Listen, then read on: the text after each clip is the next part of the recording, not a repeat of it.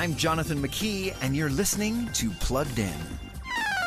I recently had lunch with a friend who has kids ages 7, 10, and 13. And as we talked about screen time, he asked, with all the different ages of my kids, how can I know what's appropriate for what age? That's a great question. And here's some broad guidelines for screen milestones.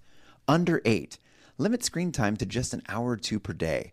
Don't get young kids their own screen, and screen time should be with a parent in the room. 8 to 12. Help your kids begin to make healthy media decisions. If they're mature enough to get their own screens, no smartphones yet, and only let them access approved content. 13 to 18. Let them get their own mobile devices when they prove the maturity to handle it, and give them an increasing amount of freedom, but still no screens in the bedroom at night.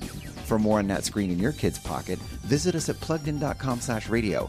I'm Jonathan McKee for Focus on the Family's Plugged In.